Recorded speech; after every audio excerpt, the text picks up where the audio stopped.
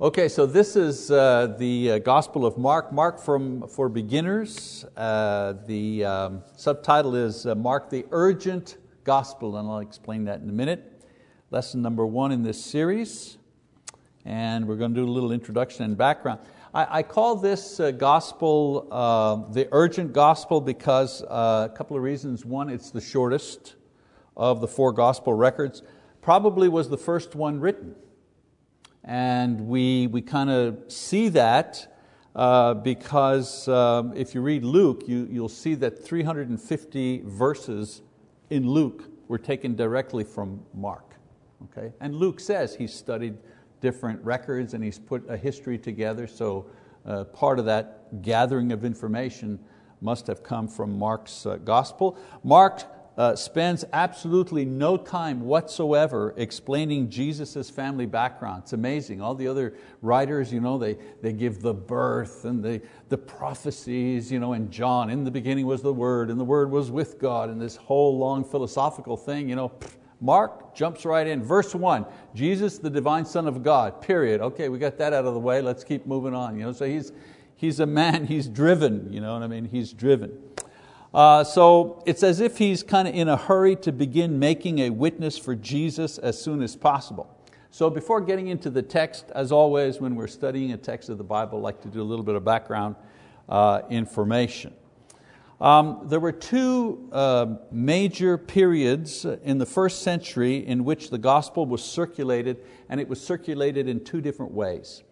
First of all, it was circulated what we call the oral period, from about 33 to 60 AD. During this time, the gospel was preached orally and transmitted by the word of mouth by the apostles and disciples. You see that in Acts chapter 8, verse 4.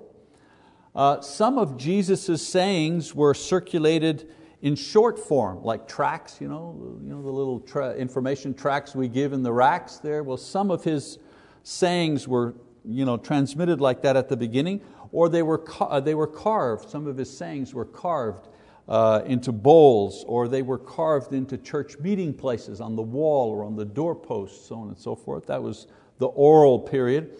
And then there's the written period, 60 to about 100 AD. As a demand for more permanent records grew, the Gospels were provided, of course, by God to meet this need. The number of eyewitnesses was declining, and so their witness needed to be recorded for future generations. Remember, I've said this before when we were studying Thessalonians. I remember that the early church believed that Jesus was going to return in their lifetime, in their generation. And so they didn't feel the need to record everything. Why record everything? Why record anything for the next generation? He's coming back in our generation. But as they began to die off, and as the apostles were martyred and so on and so forth, they began to see the wisdom of recording this material. So 60 to about 100 AD, the majority of the Gospels and epistles were written, copied, and kept. The Gospel of Mark is one of these texts written between 60 and 70 AD. Some pinpoint it somewhere about 64 AD, which makes it a very early writing. Now we claim that the Bible is inspired or authored by God for several reasons. Again, this is just preps material here. For several reasons. We've done this in other classes, but I just want to, for the record, kind of review this very quickly. We as Christians claim that the Bible is inspired because the Bible makes this claim of itself. Right? In John 14, 26, Jesus says, "But the Helper, the Holy Spirit, whom the Father will send in my name, He will teach you all things and bring to your remembrance all that I said to you."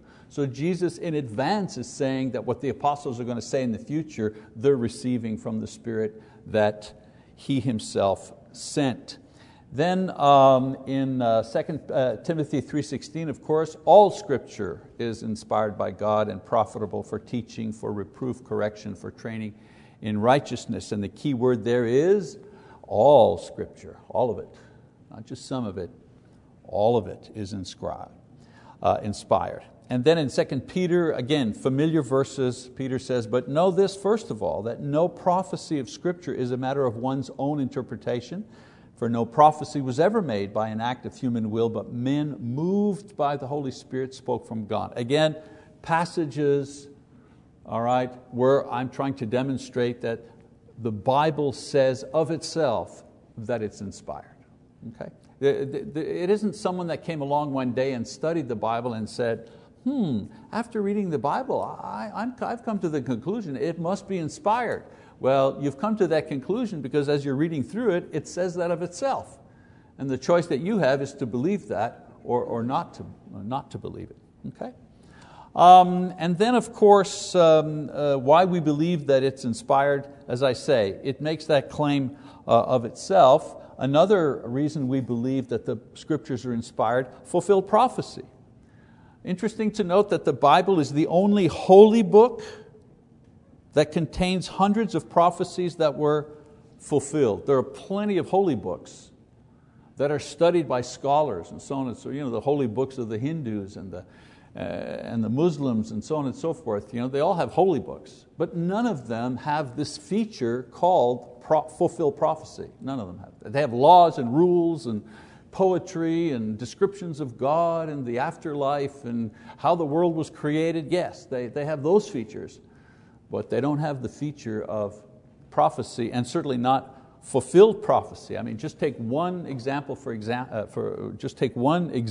demonstrate that. The prophet Daniel prophesies 600 years ahead of time what the 4 major world powers would be in succession. I mean, how do you do that? You can't do that unless God is doing that. You could make a guess, for maybe 20 years down the road, you see some empire beginning to build and you make an educated guess that, they're going to be the next, but 600 years down the road, the 4th world power, and then of course the kingdom of God coming during that 4th world power.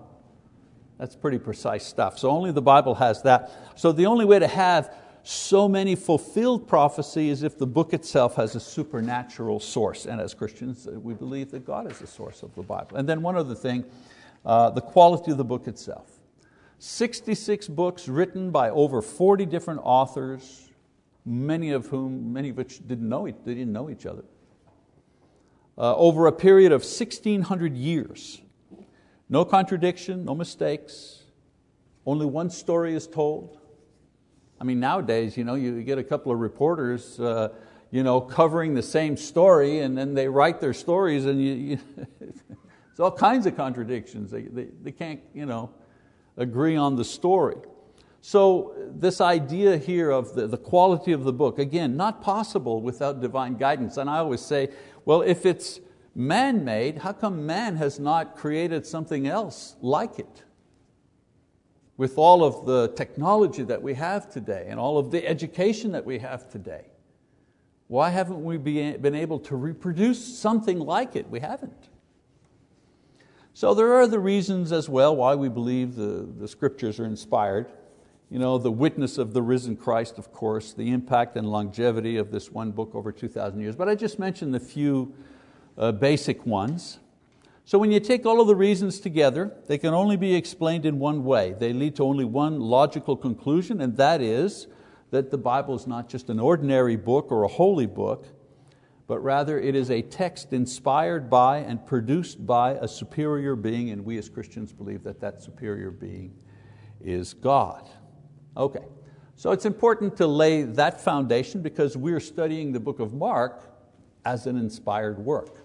Okay? All right, so the Bible was inspired by God, but God used men to record His thoughts and words and the history of His people in their own style and in their own language.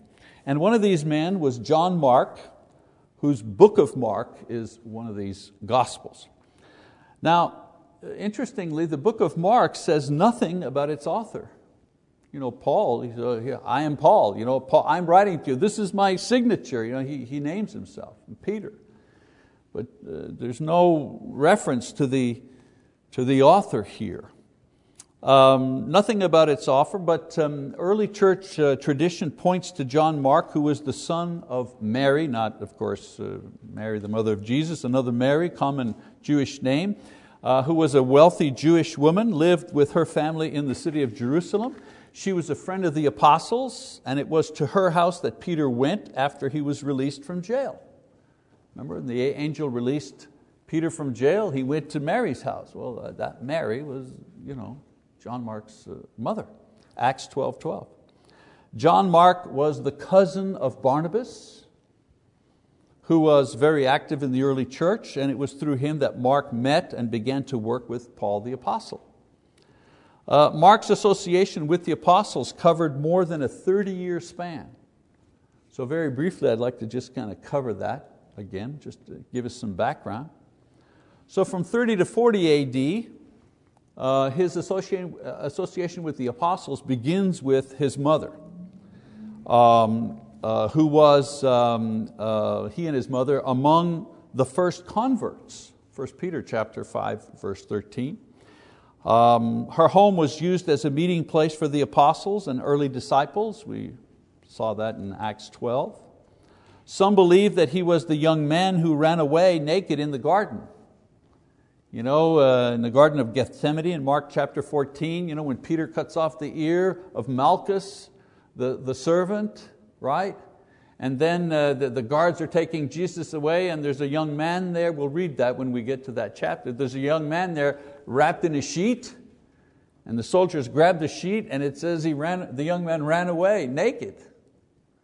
Such an obscure, weird thing just dropped in the middle of the description of Jesus' time in the garden, and Judas betraying him and all that drama. And in the middle of this, you have this almost comical scene of a young guy running through the night with no clothes on.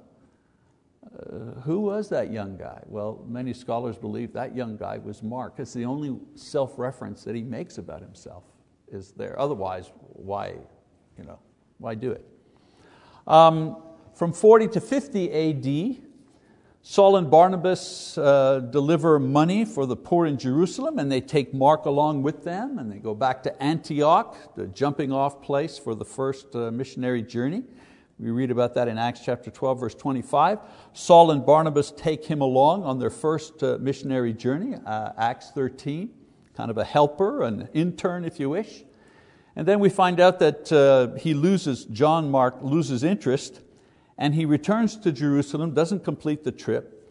And this, of course, causes him to lose favor with Paul, not so much with Barnabas, because they're relatives, but with Paul. And when Paul decides to go back and visit the churches that they had established, Barnabas is game to go with him and wants to bring Mark. And Paul says, no, he abandoned us before, we're not taking this guy with us. And there's a dispute between Paul and Barnabas to the point where they kind of broke off association, and Barnabas took his cousin, Mark, and they went one way, and Paul took Silas and went off on the next missionary journey.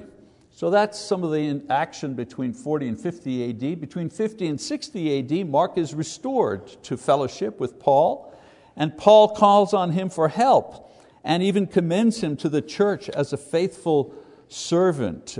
Colossians chapter 4, verse 10, and Philemon verses 23 and 24. So a wonderful story there. We can talk about Barnabas, what a facilitator he is, what a peacemaker he is. Helping to rehabilitate John Mark's reputation in the church. And I like that story that there's Paul and Barnabas, and they have a fight and they have a dispute, and you go your way, let's agree to disagree. Wonderful lesson for us. Barnabas didn't quit the church, Mark didn't quit the church, they just stopped working with Paul for a time. But then eventually they were reconciled. A very human thing happened, and a very human and Christian thing happened to kind of reconcile these brothers together. And then 60 to 70 AD, Paul, near the end of his life, while in prison, mentions Mark as a faithful co-worker, 2 Timothy 4:11. And then later on we know that Mark is associated with Peter the apostle. He serves as Peter's secretary in recording the events and teachings that Peter has seen and heard during his life as an apostle, 1 Peter chapter 5, verse 13. So when you're reading Mark, you're reading Peter. Okay? So over 30 years of service, finishing with a text dedicated to him by Peter, which we now refer to as the Gospel of Mark. All right, so let's look at the Gospel itself. We know that Mark was an eyewitness of what happened during Jesus' ministry and the establishment of the early church. Early church historians and writers tell us that he was Peter's secretary, as I said, during the period before Peter's death in Rome, 68 AD. And Mark's work is a record of what Peter said and saw and taught. Jesus' family, the apostles, and the early church all knew Mark and confirmed his presence and work in the church for over 30 years. Very important so that his work is accepted, as legitimate, as inspired. So it means that he was a real person who lived and worked with Jesus and the apostles, not just a mythical figure, a real man. Early church historians who recorded the persons and the events surrounding the beginning of the Christian age, they all confirmed that this text was written by John Mark. So Papias in 115 AD, Clement 180 AD, Origen 225 AD, all of these early church scholars and fathers in their writings confirm that John Mark was an associate of Peter and that he worked with Barnabas and that he did write this thing. This is where we get confirmation for the information that we have about Mark. His text, Gospel of Mark, was circulated while some of the apostles were still alive. 64 AD, not all the apostles were gone by then, they were still alive. And none of them disputed or criticized its content or its author. At any time, any one of the apostles could have said, this John, he's a fake, what he's writing is not good, but they didn't. We have no record of that. Now the reason I say all of this is to show that Mark meets all the requirements to be considered an inspired book and included in the Bible. Because there were lots of books that were circulating at the time about Jesus. You think we only have 27 books that were written in the first century about Jesus Christ? No way. There were many books and articles and periodicals, all kinds of things being circulated about Jesus. So the task for the early church was to draw out which of these books are the ones inspired, are the ones that should go into the canon. The word canon means a measure, a correct measure. So the canon of the Bible are those books that measure up. So that's where that term comes from. So a lot of books were written, but the criteria to be included in the canon, okay? 3, again, not going to spend a whole lot of time on this because this class is not about this subject matter, but just as far as Mark is concerned, one, whoever wrote the book had to be an apostle or a disciple of an apostle. So you have Luke, right? He wasn't an apostle, but he was a disciple and an associate of Paul, who was an apostle. Mark, he wasn't an apostle, but he was an associate of an apostle, Peter. Okay? Secondly, the work had to be sound doctrinally, historically, authentically. Mark was a true person. He was the one who wrote it. The church knew this. There was no criticism of it from the apostles or the early teachers about its doctrine or its statements. And then thirdly, it had to be widely circulated in the early churches and accepted as inspired by the churches. Remember, I've told you once before in another class that they didn't kind of dig up books that no one ever heard of and say, well, we think this one's inspired. What they did was they examined books that had been circulating for centuries, okay, and had already been accepted by the church for centuries. Those are the ones that they selected to be in the canon. Okay? And Mark was one of those books. So Mark has all of these features, and so we can accept it as an inspired book of the Bible. All right. So let's look at the text itself. The text of Mark is clear. It's very free of abstract statements and concepts, like John, for example, the Gospel of John, which would not appeal to the Roman mind. And Mark's gospel is really directed towards Gentiles. A Jew can read it, but it's really directed towards the Roman mind. It's very direct and to the point, rather.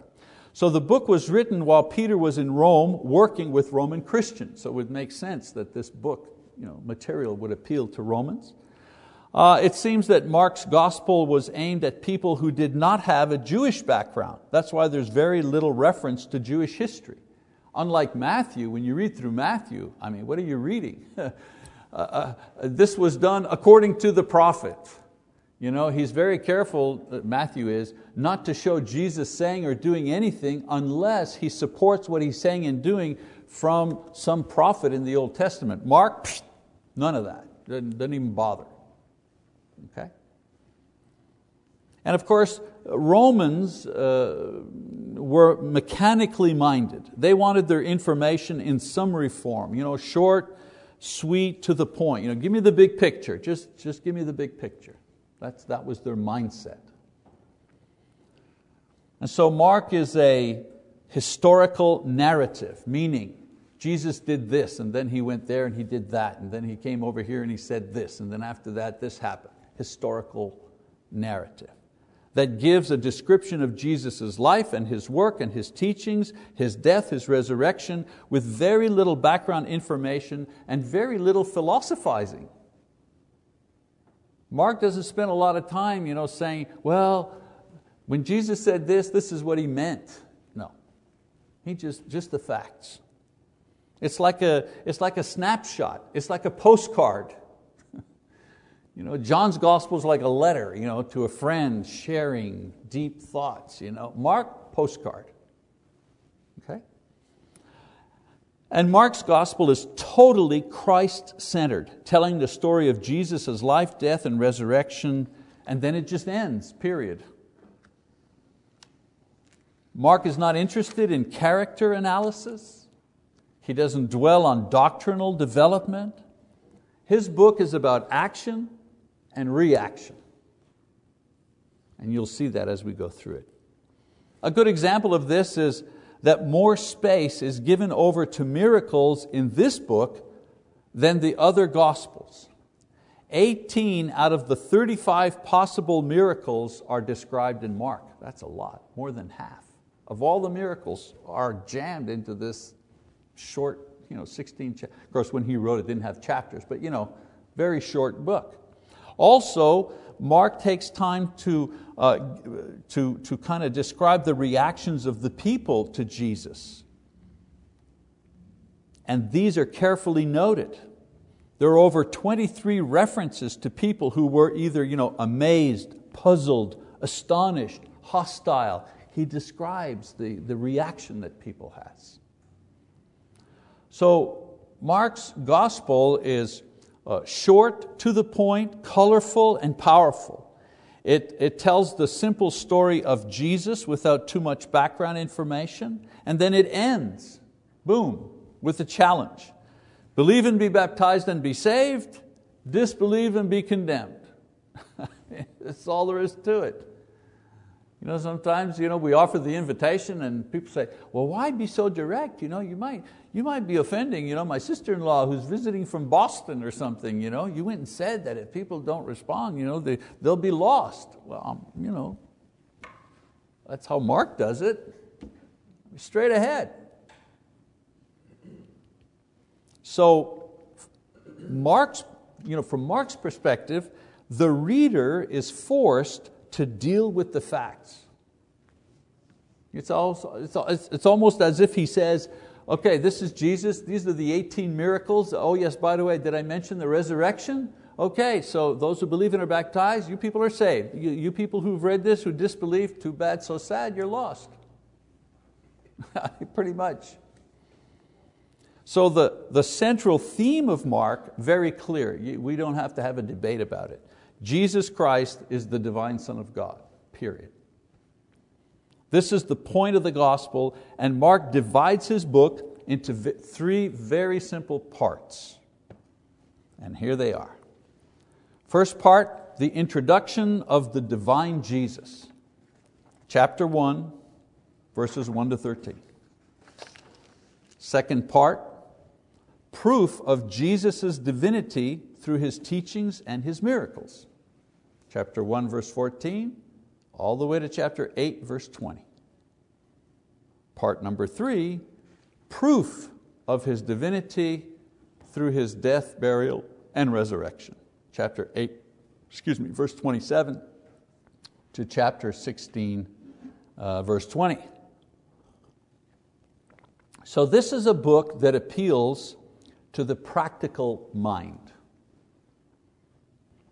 Each book in the Bible, as I've mentioned before, has a purpose and has a particular audience. Matthew, of course, its purpose is the same always, to show Jesus as the divine Son of God, but more specifically, Matthew wants to show that Jesus is actually the Messiah according to Jewish prophecy, and he takes great care in building that case. Mark, on the other hand, as I said, not interested in proving anything to the Jews. He's interested in proving that Jesus is the divine Messiah to a more Gentile audience. So the audience of Mark is the world. Everybody needs to know, in no uncertain terms, that the Bible declares that Jesus is the divine Son, the Savior of the world. Now you can deny this, you can reject this, but you can never say that Mark doesn't teach this. I say that to people that I've studied with all the time. So you don't have to believe what I've just shown you. You don't have to believe it. But what you can't do is you can't deny that this is what it says. So your argument is not with me. Your argument is with the book. I'm just here hopefully to clarify it for you and answer your questions. And then this book of Mark is a great first book to read with a non-Christian. If you ever wondered, people ask, how do you start a Bible study? What do you do? What doctrine do you start with? Don't start with doctrine, start with reading the Bible. Most of you know that I have a Catholic background. I grew up Catholic and so on and so forth. Went to Catholic school, taught in Catholic schools, taught religion, monastery, seminary, the whole thing. So I'm really familiar with the Catholic Church and its practices. And people many times ask me, what's the best way to convert or to approach someone who's Catholic, who has questions? Do you they think, well, the catechism, so you could kind of go to the catechism and show them, this is wrong, that's wrong, Mary was not ascended into heaven, bodily, the assumption of Mary, where is that in the Bible? Wrong approach. My answer always is, just get them to read the Bible. Period. Just have them read the Bible. And from there will come the questions. Not your questions, their questions. I remember when I first started, I was on a train on my way to Vancouver and I bought a Bible to read on the train, had never read it. Imagine, 28 years old, had taught for the Montreal Catholic School Commission, had taught religion, I was the form teacher, blah, blah, blah. Never, imagine teaching a religion class on Christianity, never having read the Bible. It wasn't required. You had to read the syllabus. I had my syllabus. Every teacher had the syllabus. I had that. And I had the catechism, which I knew because that's what I studied as a kid. Memory, the rote memory, the nuns, and later on the Christian brothers. And I don't knock my Catholic education. I had a great education. You really did learn how to read and write, and you learned Latin and all that kind of stuff.